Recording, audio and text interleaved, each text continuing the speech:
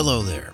You're listening to 10 Questions, where we discuss the wet plate collodion process and the photographers that create these unique images known as ambrotypes and tintypes. I'm your host, Chad Shryock, wet plate photographer for Pork Pie Photography based in Fort Collins, Colorado. In each episode, I've asked a modern day practitioner to sit down with me and talk about how they got involved with this vintage process, share some information on their gear and studio, and provide some valuable insights into their creative process. So whether you're just beginning to dabble your toes in the collodion ethers, or you're a seasoned silverbath expert, hang on and see what develops with 10 questions.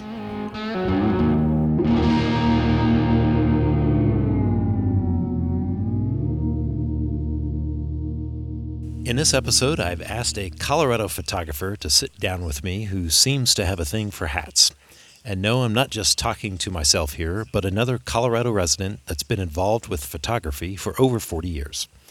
He's also one of the few people that owns and operates a fairly new natural light tintype studio to capture beautiful portraits of his sitters. Based just down I-25 from me in Salida, Colorado, I'd like to welcome Tim Brown to 10 Questions. Hey, Tim, how's it going? Excellent. Thanks for having me here. Great. Tim, I'm not sure how we ended up starting in wet plate, probably within a few years of each other. We live less than 4 hours apart, and we've never had the chance to meet face to face. Yeah, I hear you. Well, Fort Collins is far away, 4 hours. Yeah. So, Tim, you grew up on the East Coast, right? I did. Okay, whereabouts? Born in Boston, kind of raised there for majority of my life. My family moved down to Rhode Island before I left and came out to Colorado, so that's kind of where they're at now. But yeah, New England. How did you end up in Colorado? Well, I was very much into photography, even at a young age. My dad had cameras all the time. He wasn't a photographer, but just loved photography, and that spurred my interest, just seeing his amazing mechanical 1960s and 70s cameras, and that got me into it. And so when I was like 14, I got my first camera, and by 16 I had a darkroom in the basement, and I was just doing it as a hobby. And I was into the outdoors a lot too, and a friend of mine who was a raft guide here in Salida told me about a company that photographs the tourist, going through the rapids. And of course, being a homeboy from Boston, like, really? Like, I could take pictures in the Rocky Mountains of Whitewater? And it was amazing. It got me out here. And I did that just for the first season. Then decided to go out on my own, doing something similar, just because I wanted to be more creative and all that. And pretty much did that for, still doing a decent amount of travel and all that. But pretty much wet plate is, at this point, 95% of my business. Right. What was it about this art form at that early age that kind of piqued your interest as a possible career choice? Well, I mean, photography is just an amazing thing. So many people like it. And again, I got way into my dad's cameras. He did Polaroids forever, and then when he got a Nikon F2, that's when I was like, whoa, look at this thing, just the mechanics of it, and just the weight and the sharp lens, and looking through the viewfinder was just magic to me, So I just got into it. I grew up on a lake in a pretty remote area, so I was very influenced by nature. But really, I just loved creating. I did a lot of black and white at first, as I mentioned, at a dark room, and just the process of developing and printing was really cool. Fun. Cool. So. What was your first exposure to wet plate photography? Well, I've been doing it for about 7 years, and although during my career, because I shot film forever, I did a decent amount of darkroom work and color commercial work, or even just black and white creatively. But then I, being a commercial photographer, I evolved into digital and just went along with that. And it was okay, but at one point, I think it was Facebook maybe, but I started following just a person or some people that were posting wet plate images, and I didn't even know what they were. I just loved the look. I knew it was old, and just didn't know much about it. But I probably at least a year or two. Just you just follow things, you like it, Right. and it ended up being Quinn Jacobson. And at that time he was living in Denver, and I was like, wow, this guy's amazing. And so fast forward another year, I purchased a business a property in downtown Salida, like a storefront, and renovated it, made a studio out of it. I lived in the back with my kids, and it took me 2 years to renovate it. It was like a historic, late 1800s building, just beautiful brick, great location.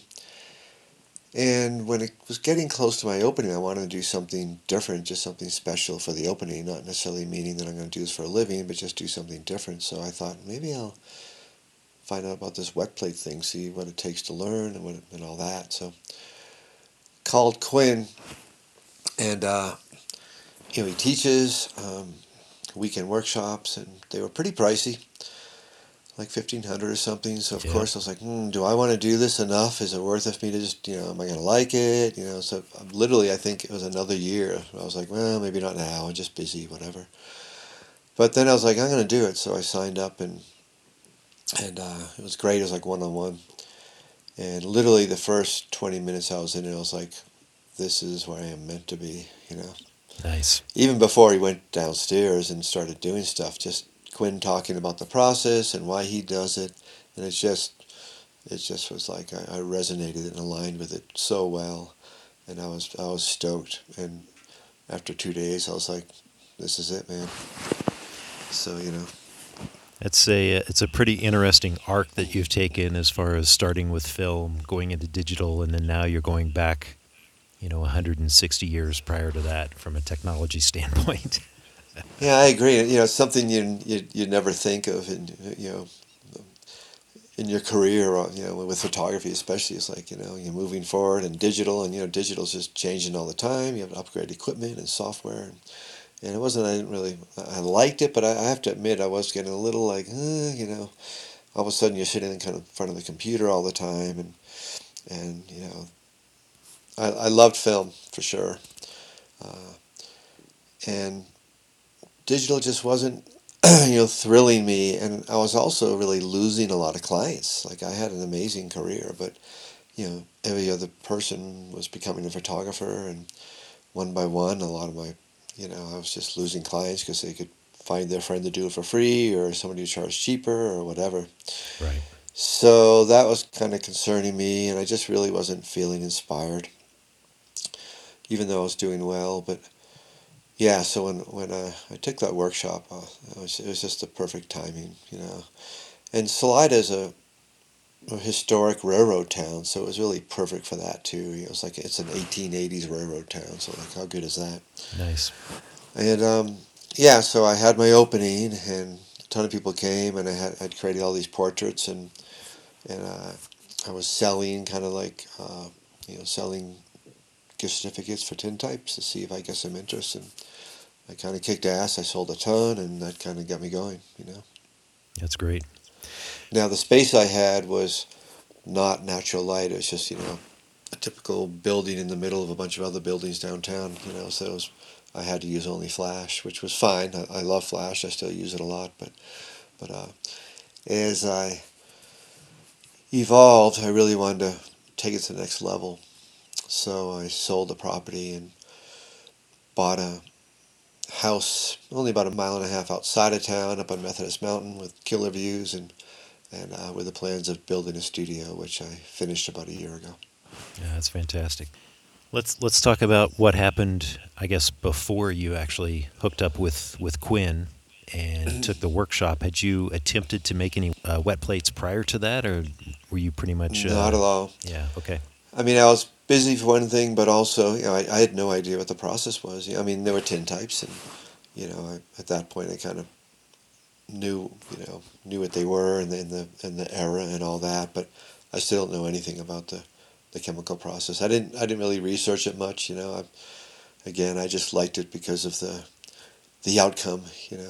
Right. Um, I'm more of a visual person, like most photographers, and it wasn't as much about the process or the era or the history. It was more about like, wow, what a beautiful image the portraits these do is just amazing.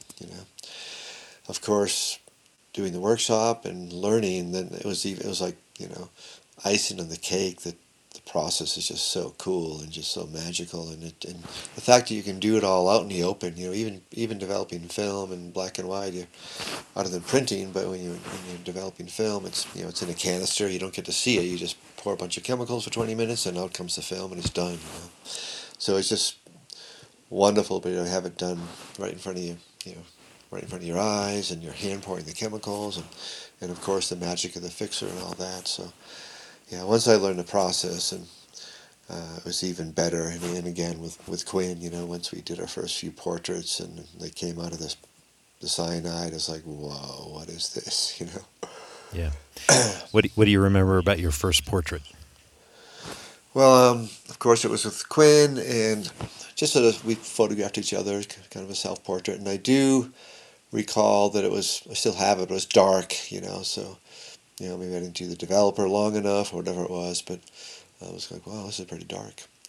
And I kind of thought that at first, like that was as good as it was. I didn't realize just how well the tonal range was, and maybe the fact that I don't recall, but I think Quinn was like, "Yeah, great plate," and so I thought, "Okay, this is how they are." And then I went back to my studio and bought all the equipment, all the chemicals, and it probably took me, it seemed like a long time, at least 3 months, before I could get it down, just the pour and the temperature, and I had a lot of issues at the beginning. I mean, they weren't coming out that well, or they were dark or flat, whatever. So it took me a while, and you know how it is with wet plate. There's all these issues that come up, and you don't know what they are, Oh especially at yeah. the beginning. And you're pulling your hair out, and you're talking to your friends, and sometimes you find out you resolve it quick, and sometimes nobody knows what happened. Yeah. But I did remember I had one breakthrough day because I was photographing a bunch of friends, and I was probably about a month in. I was like, "What is going on? This isn't working."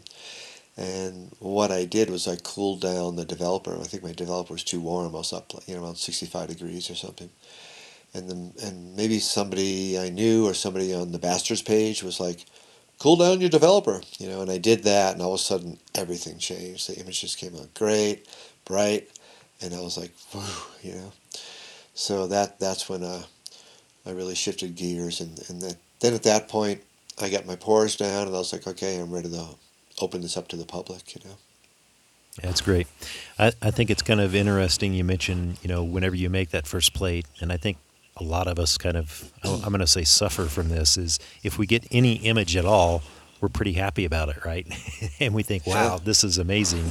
But if you can really put the time into it, you can really get some beautiful images once you get your technique down, and that's a big part of it. So, Oh, it is, and actually, when I moved up here, I was going to build a studio and have it be kind of seamless, but COVID hit, and my business closed down. I was on unemployment, and I was still building the studio. I actually had to change the size of the studio because I was going to build it as a separate building, and I didn't have the money. I couldn't get a loan, but I did have some cash, so I went back to my architect, and we was like, "Can we put it on the house?" And we figured out a place to do it in the second story, and it worked really well. I'm really glad it did it because it's really cool. It's a cool part of the house. It's north facing, and it's right in the home, so it just works really well and saved me a bunch of money. It's just a neat space. nice, nice. But I guess what I was getting at too was, I was practicing a bunch during COVID, and I finally just, you know, did some studying and asking more questions, and finally started getting way better tones and all that. And I was doing classic things that people do at the beginning, like too contrasty, shooting too bright and underexposing, and at first I thought it was great because finally they're bright, they're not dark. But now, or actually a year or so ago, I've been starting to like, okay, be patient. Let's go for the really nice tones. You don't have to have the contrast, and I've been getting just some beautiful tones, and also amazed at how the tonal range you can get with wet plate is pretty awesome. I didn't think it'd be that good. I thought, well, it's 1880s and whatever. It's as good as it was. And also the first 2 years of me shooting, I was now and then I get a good plate, but mostly I was getting these contrasty plates and just going with it. But once you start experimenting more, and it's pretty cool.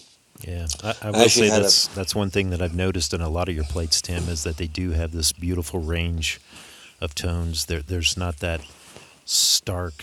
You can tell a lot of times, hey, this is definitely a flash right in the face kind of thing. And yeah. honestly, I wondered just how much of that was just because of the natural light that you've got access to now. So Well, thanks. And there's times when I'll overdevelop it for 3 seconds, like and it looks fine to the client, but it's like, oh, there it is again. So I'm really just concentrating to do better and and make that effort. In some ways, I sort of got lazy. You get busy, you're doing it every day. Or that happened to me with my pores too. I had like a month or two, like weird. After doing this forever, like last spring, all of a sudden, like I was getting all these marks and lines, and I'm thinking it's the chemicals, and I'm isolating, testing all the chemicals. What happened? And they weren't going away. And I was like, maybe you should just test your pores and really make an effort to pour really good. And I've had a good pour, but it's like, what happened? And so I shot about 7 plates and just really, made an effort to flow it really well. And that was the issue. Like they all came out super clean. I was like, oh, so it's like, yeah, that's the great thing about this process. It just keeps you on your toes. If you just slack off a little bit, all hell breaks loose and you're scratching your head because we know that, when you have a problem, no matter how much experience you have, you could be like, okay, what is it? Is it the temperature? Is it the fixer? Is it the developer? Is it my exposure? Or something? It could be a million things, and you might not even find out what it is. So it's like, oh no, here we go again, yep, a So, lot of variables for sure. yeah. Tim, your But anyway, background seems to point towards a love of high adventure photography, like whitewater rafting and other kind of quick moving outdoor shots. What is it about portraits that you've come to love while shooting wet plate?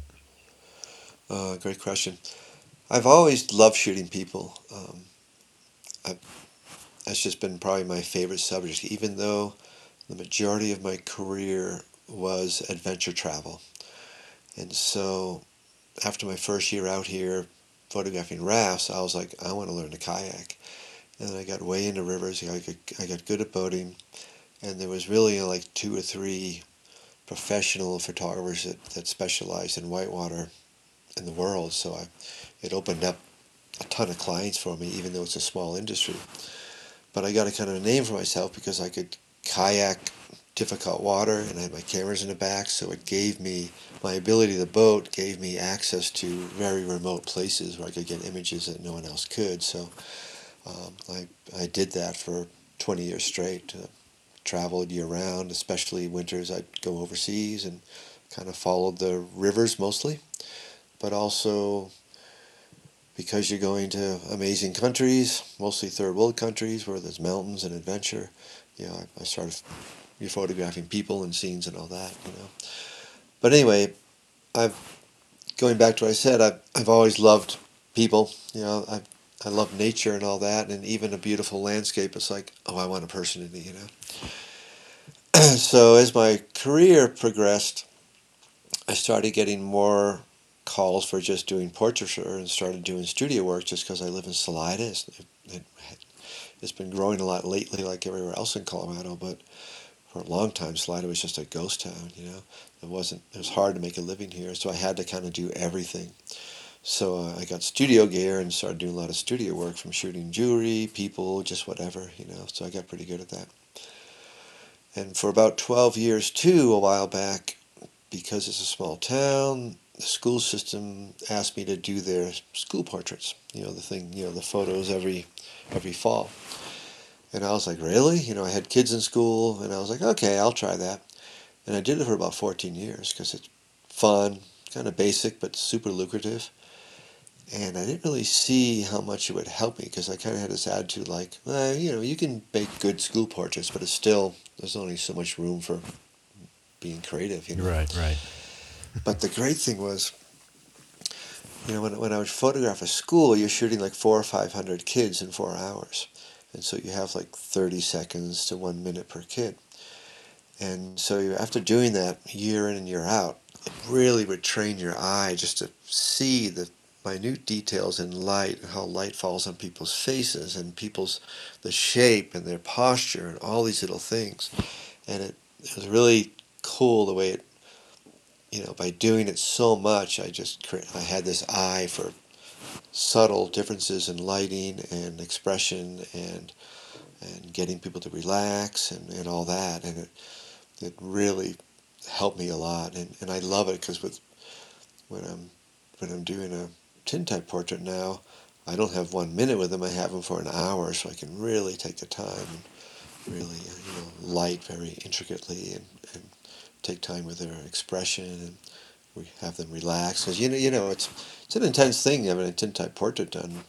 I mean, most people, you put a camera up and we get self-conscious, whether it's an iPhone or a Nikon digital, whatever. And then when you're staring at this big brass lens, it's a foot from you, and it's going to Right. be 2 seconds long, and you're being told, you're not smiling, but you want to look good. And most people are like, well, I have to smile. I'm happy. What do you mean? So to tell someone like, don't smile, relax, it's challenging, and people have to look inside, and if you're a little off or vibey or whatever, you're going to sort of upset them, and they're not going to be able to relax. So you really have to look inside yourself and be able to present yourself in a calm way so they're relaxed. Right. And I love that. I love the intimacy with people and what they experience and how they feel. And and then sometimes you're like, yeah, it's okay. Maybe you need to do a smile. Your relaxed look, you look pissed off and and old. So I, it's always a historic thing. A tintype is, so part of it's like, well, whatever. Who cares how it comes out because it's a tintype. But I've been a photographer forever. It's hard for me to say, well, here's your crappy picture. Give me $100. Right, right. So often I might even shoot another plate or two just to for them to leave happy. But there's a lot of times where it's like, hey, this is who you are. You've got a lot of sun damage and you've got wrinkles and you can't, you look a little grumpy. It's like, well, that's who you are. So here it is. There's definitely a lot of trust in this process between the photographer and the sitter, for sure. Huge. Yeah. It is. It's a lot of responsibility, but man, I love it so much. Magic happens all the time with people, and I know all wet plate photographers can relate. It's like every day when I have a client, it's like, is this going to be one of those ones? Uh, and so much of it really comes down to the individual. Often I'm like, boy, I got that picture yesterday. It was just powerful. And then today it's like, oh, they're not that great. They're just basic photos. It's like, well, what is it? It's not the technique. It's just the person and their eyes and their face. You know what I mean? But I love that because again, you never know when someone comes to you. They make an appointment and they show up and you're like, oh my God, look at their eyes, look at their hair. This is going to be amazing. You know what Well, I mean? I guess, as you think about your sitters, what kind of person seeks out this type of photography to have their image taken? Well, I live in a tourist town, so I get a lot of tourists that just sign up. And honestly, the majority of people don't really know what it's going to be. And I sell a lot of gift certificates. So people are like, well, we just got this gift certificate. And they leave like, what just happened? That was amazing. But they come in, they're kind of like, And I mean, Yeah. think about it, most people don't do a studio portrait anymore, like Olin Mills or Sears. People just don't do that anymore. Right. And it's like, really, I'm gonna get a studio portrait. And quite often, I mean, from my experience especially, it's usually like women love art and photography more, and so they're dragging the husband in or the kids, and they're kind of like, oh, no, I'll go because she wants it, but this is stupid. But at the end, usually it's the men that are like, 'cause I bring my clients in the dark room and I give a little talk on the history and then show them the lenses. And by the time they leave, it's like, that was awesome. Yeah. And I love that. And that's why I wanted to build a naturalized studio, because I learned that when I was downtown, like, wow, this is an experience. I didn't really see that. I was like, I just thought you're going to get this cool looking image through this old lens, but I started bringing them in the dark room, and they see the image come out of the cyanide, and people are like, "Whoa, what's that?" And all of a sudden, I realized this is more than just a portrait; it's an experience. So if I build a natural light studio that's big and fun inside, then to make it even more of an experience. Yeah, that's great. I mean, I think it's always a pretty unique experience to bring somebody back into the dark room to let them see everything firsthand and realize that, hey, this is something special. This is not something that everybody gets the chance to experience, and you should consider yourself as seeing something that is very historic in nature. So that's pretty cool. Absolutely, Yeah.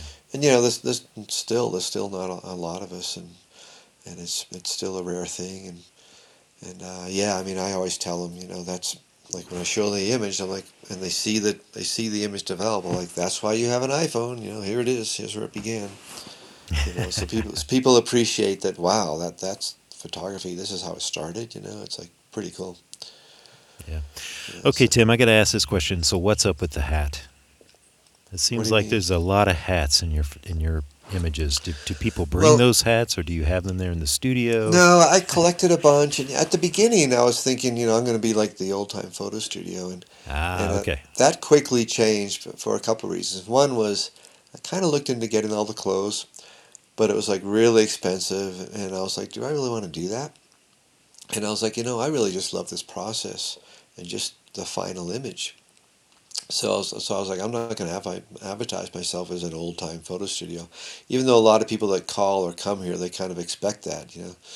So, but hats are cool, and the thing I like about hats is, for one thing, yes, if you're wearing period correct clothing, it makes a tintype even that more amazing. So I do love people that come and dress that era. But what I really like about the hats is when you sit and you don't smile, sometimes that first image is like, oh, I mean, I just kind of look sort of serious. But when you put a hat on, all of a sudden you become this character. I mean, rather than just someone there not smiling, you're like this, you have this attitude. Ah, okay. And it really, and so often, sometimes people are like, I want a hat, but I would say most people don't wear a hat. But after the first plate, they'll see it, and I'll be there like, maybe put a hat on. And then they will. They're like, okay, now I love it. And then some people sit down and they love the tintype, how it is, and you shoot too, and they love it.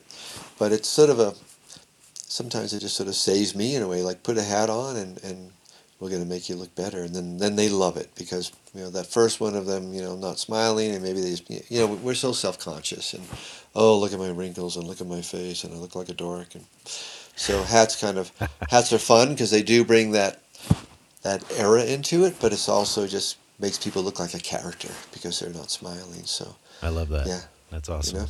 awesome. My business is pork pie photography, and it's actually named after the pork pie hat. So, Oh, cool. Love it. Nice. okay, so Tim, there's very few people that shoot solely with natural light today. What are some of the changes in your technique that you had to make due to shooting primarily with natural light? Well, first of all, I don't shoot primarily with natural light. I give the client the choice. I show them examples of both. And sometimes I just don't even give them the option of one or the other because I just look at them and feel what's going to be better for them. Sometimes maybe it's 4 or 5 people. It's like, well, you know, flash is going to be better because there's a couple of kids in there, and long exposure, 4 or 5 seconds with 5 people, someone's going to be blurry.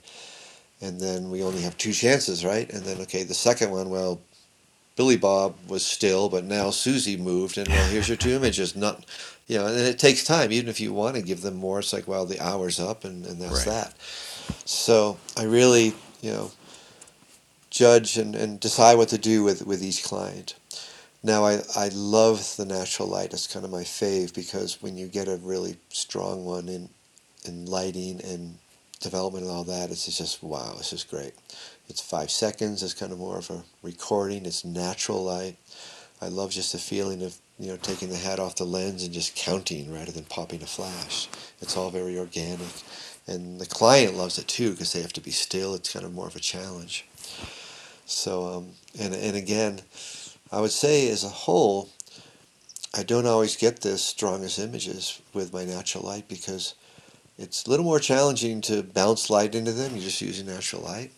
And a lot of times people's skin, everybody's skin's different. Sometimes it lights perfectly and does the right thing. Sometimes it's like really dark on the other side of the window, and no matter what I do, I can't fill it in. And there's more UV light in North Sky than there is in my flashes. So you'll get way more of that aging redness, dark skin issue with Right. natural light. So sometimes I'll look at people's face like, no, I'm not going to do your natural light because you're not going to like it. Yeah. But I love it, and I kind of feel like I'm still learning and experimenting with it because it just takes time, and again, it's sort of I don't get the consistency with each individual person, and it's something I need to work on more too. Yeah. Do you shoot primarily on trophy aluminum, or do you do Ambrose? I Um, do, yeah, I do the trophy aluminum okay. mostly. Yeah. Yep. Glass too. I'm starting to shoot more and more glass, which I love shooting glass, just because it's so fragile, and it's just neat. Other than the fragileness of them, that's probably I do tintypes more because I don't have to worry about shipping. I ship all my tintypes, and Yep. shipping glass is like, ugh. And all the effort, to shoot, an 8x10 piece of glass, and it comes out great. Everything it takes, and not like lighting it up on fire and varnishing and all that, and to have it break during shipping or something. I actually broke one of my favorite portraits of my son about 3 weeks ago, just like looking at it, and something happened and just broke it. Like, oh my gosh, I had it for like 6 years. Like, oh, but anyway. Let's step away from the wet plate aspect for just a little bit. So you mentioned that you ship these images, and that's probably due to you've got a lot of out of town visitors that are coming in. What's your scanning and archival process look like? I pretty much use mostly an Epson scanner, and I definitely scan each image because I send out proof for people to order prints, which is a big part of my business. Okay. I don't give away digital file. I don't give away prints. If they want a copy, they need to buy their print. And which works great because I shoot mostly my basic size is 5x7. It used to be 4x5. But they scan. They're so sharp that you blow these things up to 16x20 or whatever, and they're just beautiful. Yeah, it's amazing how much So detail's in there. yeah, so they look great blown up, and it's maybe an inexpensive way for someone to get a beautiful portrait because the other choice is, well, let's make a 16x20 tintype, and I can only do as big as 11x14, but let's face it, a 16x20 would you'd be charging $1,000 or $2,000 and Yeah. take a bunch of time, and I'd love to do that all the time, but you know the great thing about the smaller plates is they're so sharp, and you scan them and you can blow them up big and they look beautiful. Great. Yeah, let's talk about gears. So, what kind of camera did you start out with versus maybe what you use today in wet plate? Let's see. My first camera was a Norma, a Senior Norma, 4x5. Okay. And I think I got it off of eBay. And it was great. I really liked it. But then I wanted something wooden just for the feel and look. So I got I think, Zone 6 4x5. And then shortly after that, I picked up a Can-Ham 5x7. And then I got a Zone 6 8x10. So I use the Can-Ham mostly because it can do 4x5 or 5x7. And I did have a full plate. My first vintage camera was a full plate. And I was using it, but the thing I learned about I have like 2 or 3 vintage cameras, but they're kind of rickety, and you know how crucial the focus is in the composition. Oh yeah. And I would pre-focus, and then when you put the plate in, or the holder in, it would shift the camera or something, or bump it out of focus, or shift the composition. And I was like, I'm just going to stick with the more modern view cameras because, there's so much, the gearing so tight and all that. And so that's kind of where I'm at now. I did have a 14x14 camera made by that Black Arts guy who was out of, I think, upstate New York. And he stopped about 5 or 6 years ago. It was probably one of the last cameras he made. But I just wanted the bigger camera, and I saw him, and It took like 6 months, but I have that camera too, and I also have a field 11 by 14. Have you That shot is those older. larger format cameras, the 11 by 14 or the other one? I've the one that Black Arts camera I've shot. Yeah. I've only done a handful of 11 by 14s, and they're amazing. And I have a Dahlmeyer 3A, and it's magic. But I've just been so busy that I haven't done it enough to where I'm really good at it. I think I'd probably be good at it now, but when I first got it, it was maybe my second year, and I wasn't even all that great and consistent at pouring 4x5s. And the test plates I made were just sort of messy, because you're trying to pour whatever, 100, whatever amount of ounces in this Yeah. huge plate, and if you don't flow it right, you're going to get lines and streaks and uneven development. But I just need to get my act together and start doing it more because I have such a great client base, and a lot of my clients want something more. And 11 by 14, I'll be charging like $500 for, so it'll be great financially. But mostly, just a plate size that big is just beautiful, and it's ready to frame. And they just and shut that how it is. The larger format, you even get that thinner and thinner depth of field. So it's that real dreamy, soft look. Yeah. So yeah, I want to do more for sure. What's the oldest piece of gear that you've got in use? Probably a lens, maybe. Yep, I've got a bunch of lenses that are probably the oldest one is an 1859, 1860 Dahlmeyers. I have a 2B, I have a 3A. What else? I have some Voigtlanders. I've got a really decent lens collection because that's another thing I did during COVID when I was shut down. I started seeing how lenses were suddenly becoming way more expensive and harder to get. And so I went on sort of a lens buying spree. I was buying maybe one lens every couple months, but just got a bunch of large format lenses, just so I'd have them and they wouldn't be $2,000 in 2 years. Right. Right. A lot of it I haven't even shot yet, but I've got a bunch of great glass now that's old, and I'm excited to spend some time with them.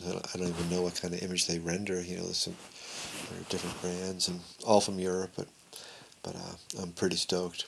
Pretty stoked to, yeah. That's the thing I love about this process is, I've been a photographer my whole life, and all of a sudden doing this put me right back to square one.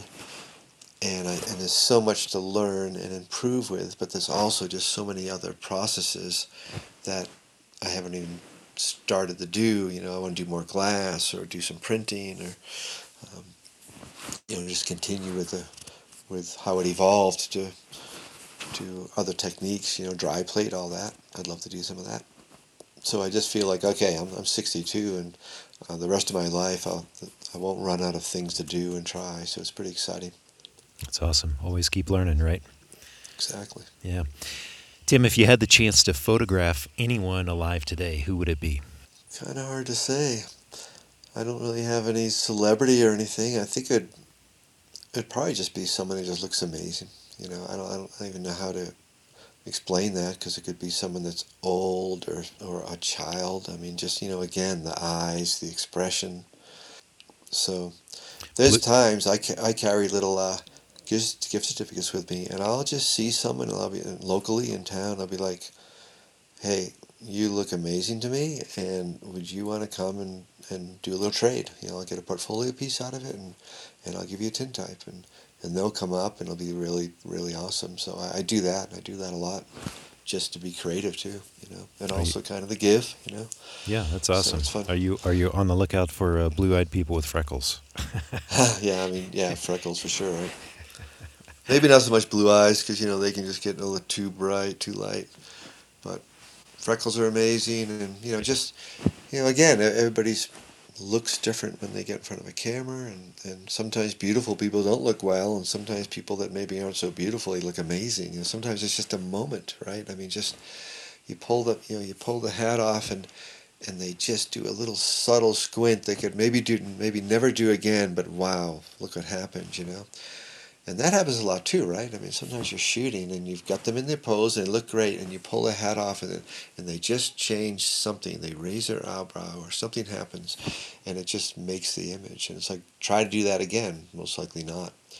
And that's the special thing. It's like sometimes you get these images because of that moment in their expression that was just, you're not going to get it again. I've tried. I've brought people back like, remember we did that. We do it again. It just didn't. They can't do it. It's as simple as it seems. Like, hey, just relax and look into the camera. That sounds simple, but it's kind of neat that like even that, quite often, I would say more than often when I'm photographing, the two tintypes will never look the same. The expression will always be somewhat different. Yeah, it's amazing how unique of a piece each tintype actually turns out to be. So true. Yep. Is there an idea maybe for a particular plate or even a series that you've got in mind that you haven't shot yet? I want to do landscapes, and I've got most of the equipment. I have like one of the darkroom tents, and I want to do 11x14s, and find amazing light, which can be tricky here in Colorado because it's so sunny, and so often blue sky gets bright, and uh, ideally I want to find myself in just beautiful diffused weather, and find the right location, and just pull off some beautiful plates. Have you been to the Crystal Mill yet? No, Yeah. I have with slide film and stuff. Yeah. That's But, that's one of the places that's on my list to try and oh, nice. haul all my gear and try and take Wow. some shots there, but it's a little bit of a haul for sure. Yeah, but I've done a decent amount of location shooting with people in aspen forest and stuff, and I love it. I mean, when you're out there, and it's so challenging because you might have some wind and the temperature and everything that affects the plate, and you're making it right there, and that's just exciting when I'm shooting on location. I love that. Yeah, it's great. And it's using all your skills too, because you're outside, and you want good light, but you want to get good tones in their skin and movement and all that stuff. So it's I'm using every ounce of my 41 years of photography to create an image. Nice. Tim, who are some of the photographers that you look up to or that inspire your work today?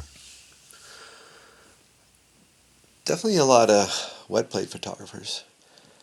And boy, I'm not sure if I can bring names up right away, but there's that guy out of I think it's Amsterdam. I'm sure you know his name. Uh, just does beautiful work, really neat, kind of creative poses, kind of a wild look, and his tones are great. All that. Yeah, I would say I follow a handful of wet plate photographers, and I'm sorry I can't think of names right now, but definitely pretty inspired. And as you probably know, it's great, but also a little scary how so many people are getting into it now. And so you're kind of seeing everything from not the best quality to really creative stuff. And so I kind of feed off of newer, younger people that are doing this too, and seeing how some of them are doing really, really well right off the bat. Like, wow, look at that. Yeah. And of course, a lot of the old school photographers, Ansel Adams and Jackson and what's the guy that did all the Native Americans? Oh, Edward Curtis? Yes, Yeah. Edward Curtis. And actually, his grandson lived up in Buena Vista, which is 30 miles from me. And after I opened my shop in Salida, he randomly came by, and he had been working on a project called Descendants, and he shot dry plate, which is what's his name did. Yeah, Edward. Yeah, Edward Edward, Curtis. sorry. Yeah. And what he did was he researched to find the descendants of the people that Edward Curtis photographed, the grandchildren or whatever, maybe the great grandchildren, and he made a book out of all these Native Americans that were descendants of Edward Curtis's subjects, and made a book doing it. It was pretty neat. Yeah, that's a neat idea. And he lived right up in Buena Vista. I was like, how cool is this? Hmm. Did you get to take his portrait? No, I don't. No, I didn't. And I was hoping to have more of a relationship with him too, but I think he moved or something happened. But I was really excited, like, wow. And actually, when I opened my store, because it was downtown, I like 4 or 5 times a year I'd find like a box in front of my door when I went there in the morning, And people will be like, "Oh, look at all these glass negatives and this old lens and these cameras. What are you gonna do with them? Give them the Tim Brown, that weird Photoshop downtown." And I got some beautiful stuff, even cameras and lenses and tons of glass plates that are local, historic people and places that are actually a few are amazing photographs, amazing. Man, you should have put in And like all, a bank Dropbox door there on the front yeah, door. I do miss that. Now I'm up here, like nobody stops by and leaves cameras at my front door. But one cool thing that happened was, as I mentioned, I have a 11 by 14 field camera, again because Salida's a small town and I've been in photography forever, so people know me. Once I got into old stuff, people would find a camera and say, give it to Tim. But a person randomly on Facebook just forwarded like an 11 by 14 old vintage camera that was for sale, but it was in like Michigan, and it was probably their cousin or sister or something. So they just shared it with me, like maybe Tim would like this, and it was $100, and I talked to them, and they were like, yeah, yeah, yeah, and they were like, oh, well, my husband's gonna be in Salida in 3 days. He's driving there, so we'll just deliver it. Well, it turns out that the camera was originally in Salida from this photographer that had this naturalized studio. It was his camera, and it ended up back to me in Salida. Oh no! Wow. And That. it needed bellows, so I just had those made last fall. So I'm ready to shoot with it. But it's kind of cool that it's like this, just the story it has. Oh yeah, that's an amazing for piece of photographic equipment to make that journey back east and then come back home. So that's pretty Yeah. amazing. So I love that stuff like that, and I don't know, so many things like that happen in this world of, I don't know, wet plate and history. It's just there's always just cool little stories and little moments that happen with equipment or lenses or whatever. That's really neat. Yeah. Tim, you had mentioned that there is a rise of people that are coming into the hobby now, whether they're looking at it as a hobby or maybe a full-time kind of gig. But what kind of advice do you have for somebody that's kind of looking at wet plate? What would you tell the person that's thinking about getting into the process that would maybe make their journey a little easier? Oh, nice.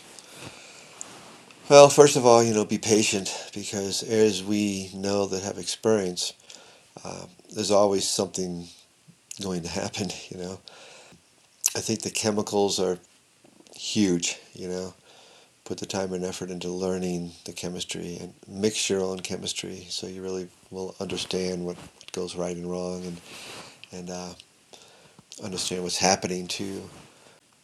I guess technically too with the camera. I mean, for me, I've used cameras my whole life. So when I started, and I used to shoot 4x5 films, so those cameras weren't tricky to me. They were pretty easy to get to learn. But I would really say that the chemicals, and that's been my biggest challenge and my biggest reward to me is, I think, when I have a strong image, usually I get the lighting and the subject looks good, but it's the final step, and the most important step to me is having the proper balance of chemistry. you know.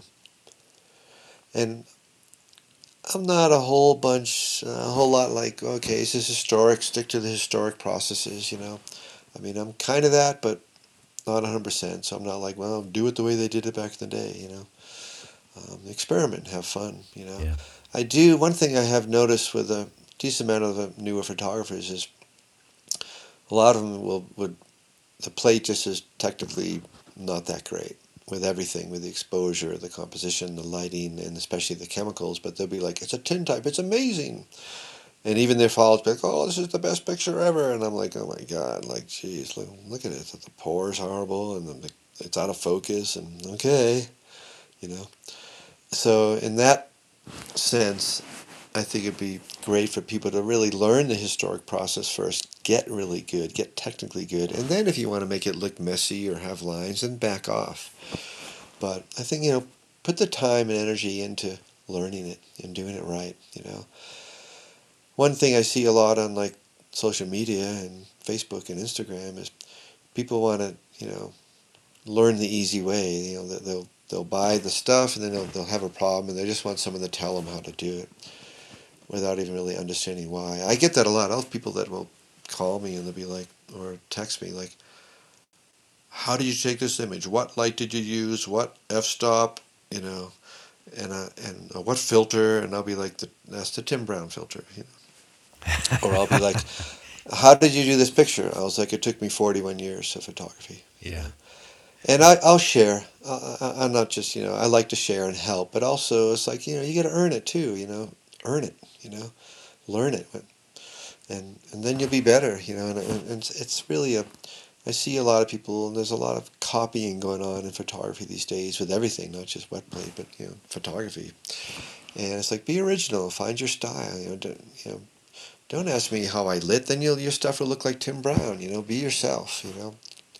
Buy some lights and experiment and learn what they do, and then create your own style, you know. Yeah, that's good. Yeah, it definitely today is much easier, I think, to get into this process. I did do an interview with Jody Ake a few days back, and I think about what it would have been like to try and learn this process in the late 90s Whoa. without having access to the internet and people that actually knew what they were doing. And you know, there's definitely people coming into it today have a very clear advantage over, you know, some of the veterans in the process. Absolutely, and so many people are willing to help too. It's great, you know. It's, you know, like that Bastard space in Facebook. That people are great there, and they will say, here's what I did. Here's what I did with the lighting and all that, you know. And so sometimes it just depends. Sometimes if I'm in the mood, I'll help somebody out, and I'm like, you know.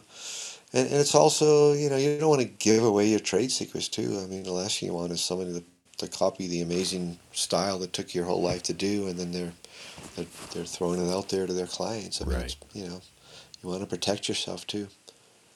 Tim, how has social media changed the way that you do business?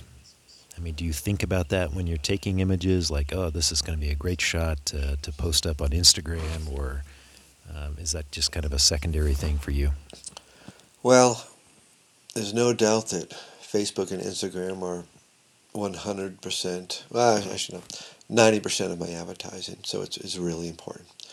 I don't create an image like I'm going to do this for Instagram, but, you know, just like we talked about earlier, it's like that amazing person comes in and, wow, look at this image I got today. And that's all you need. Just throw it on there, you know. So often, you know, and you get followers and you get likes, and it's like, why did I get, you know, 500 likes on this one, and this one I loved, I got 3. Like, what is going on, you know? But usually it's just the person. It really is. It just touches people, the way they look, the feeling, and it's something you can't really predict. So, you know, if I get a powerful image, I'll throw it on Instagram and hope it helps me out, you know. And again, I do set up stuff too, like I mentioned, how I invite models to trade, something I think would look great in a tintype. So that's I promote that way for sure. You know, I do freebies or trades again, just to, and maybe stylize some, you know, stylize and have them wear certain things or makeup and hair, and get something really powerful that's gonna help my advertising. Yeah. What about shooting outside of the studio? Do you do very many like pop up events or, you know, I do. special? I'd like to do more too. It kind of depends on the season. I mean, my studio's pretty busy on the on season, so it's not worth it me to do pop ups because I'm giving up, you know, a bunch of business in my studio. But I like pop ups and I get a lot of calls for them, so I just kind of pick and choose, and they help me financially during the off season. I do weddings, which is really fun too, and I'm always shooting at least a half a dozen weddings a year. And more, I'm getting calls for all kinds of like more corporate events and stuff like that, and it's pretty neat the attention I've been getting, and really very lucrative. Uh, you know, corporate world wanted me to do work, but the problem is they'll see the image and they'll be like, "We want you to photograph, you know, 200 of our clients in 3 hours." Like, nope, not going to happen. Yeah. So a lot of times I won't get the business because once they find out, like, oh, you can only do 20, and then they want 100, it's like, okay, there it is. Yeah. I had a few weddings. I had one wedding this year. They wanted 60 plates in 4 hours. And I Wow. was like, they wanted every wedding guest 10 times. And it was a really high end wedding at this ranch in this remote place down by Telluride. And I was like, I don't want to do that. I'd have to hire someone, and that's chemicals, and you know. So I threw a really high price at them, and they took it. I was like, oh no, you know. So I, oh yeah, actually had trained up my kid because they've learned wet plate just a little bit, Ah, and the process was neat how to do it. But we were doing like one every 5 minutes, and it was full on assembly line. You know I would develop it, then give it to them to wash and fix. And then they would fix it, wash, dry, varnish using heat and all that, and then give it to the person. So I only got to see maybe half of them, which kind of bummed me out because that's the negative. I never saw the image, and as a photographer, you want to at least see it. You won't, oh yeah, you know, but it was also okay, well, that paid my bills for a couple of months, so it was good. I yeah. don't know if I'd always want to do that, but sometimes you got to pay the bills, and it was really fun too. It was a really neat wedding, and the people loved it. It was a really cool event for sure. Yeah, I think as much as I would like to do something like that, it's removing the piece for me that is the most interesting is getting to spend some time with your sitter and you know develop this rapport with them and the trust that we've talked about and trying to capture a good image. But if it's just an assembly Absolutely, line kind of thing, it's hard to do that. I totally agree. And yeah, and my dream. I mean, I'm kind of living my dream with what I do, but ultimately, if I had it my way, I would do nothing but 8x10s and 11x14s, and I'd shoot like one or two clients a day for you know a lot of money, and just really take my time. Not just two plates, but okay, we're gonna sit for 2 hours, and we're gonna shoot six plates, and they're gonna be amazing. But that's my goal anyway. That's great. Tim, as we kind of wrap up here, give me a listing of all of your social media accounts and how people can reach out to you for getting a portrait, or maybe if they're going to be in Salida, they can look you up. Excellent, thanks. Well, Instagram is probably where I put most of my effort into, and it's just Tim Brown Photography, and the same thing on Facebook. And that's kind of it. I have a website, salidatintype.com or timbrownphotography.com. And I even have a little page there of my color work and sort of my story and what I did before I got into wet plate. Yeah. And I would say one thing that's great about my business and the advertising end of it is because it's such a unique and rare thing that word of mouth really helps. I get every I'll have a client, a couple, a person come, and if it comes out great, they are like blown away by that and the experience. A lot of times the experience, they're like, I had no idea, and we are telling our friends. I mean, I have a bunch of families that like every time a friend comes or a relative, they get a tintype, and they've created a wall in their house of tintypes of all their besties and all their family. Nice. And so stuff like that, and again, it's just like regular photography. It's like, okay, well, my kid's older, I want to photograph him again. And I love the permanence of tintypes too, and that's something I push a lot with my clients. Not necessarily aside from the technique and the history, just like, hey, what a great way to invest in your family by creating a portrait that's this bomber thing on metal is going to be around for generations. I mean, no other photography is really doing that. Prints are going to fade and film fades, and even digital, who knows what's going to happen to that. But a tintype is a physical, tangible thing, and it's silver, and it's going to be around for a long time. And how cool is that to invest in your family a series of portraits that are just, you know, going to be around for a long time. Exactly. Yeah. And even if they don't end up with the great great great great great grandkid in 500 years, it may end up in someone's house because wow, look at this person from 2020. Woo. Right. So it's cool to think that they're what the story of each of these tintypes is going to have moving forward is really neat. That's awesome. Hey, Tim, thanks for joining me on 10 Questions. I'm glad that I got to sit down and learn a little bit more about you. And at some point here in the future, we're going to have to meet up and take some portraits. So please look me up if you're up north in Fort Collins. I definitely will, and I'm sure we'll hook up some time and yeah, absolutely open invitation for you to come anytime and hang out and play in my studio. Would love to check it out. Thanks, Tin. Thanks, Chad. Yep. Cheers. I hope you've enjoyed this week's episode and maybe even picked up some insights that will help you along in your own wet play journey. I'd love to hear from you on who you'd like to have on in a future episode. So send me a message and follow our Instagram account at 10 questions with any feedback. Don't forget to hit that subscribe button on your favorite podcast provider. Thanks for listening to me, Chad Shryock, and my expert guests, and I look forward to you joining me again in the coming weeks for a new episode of 10 Questions.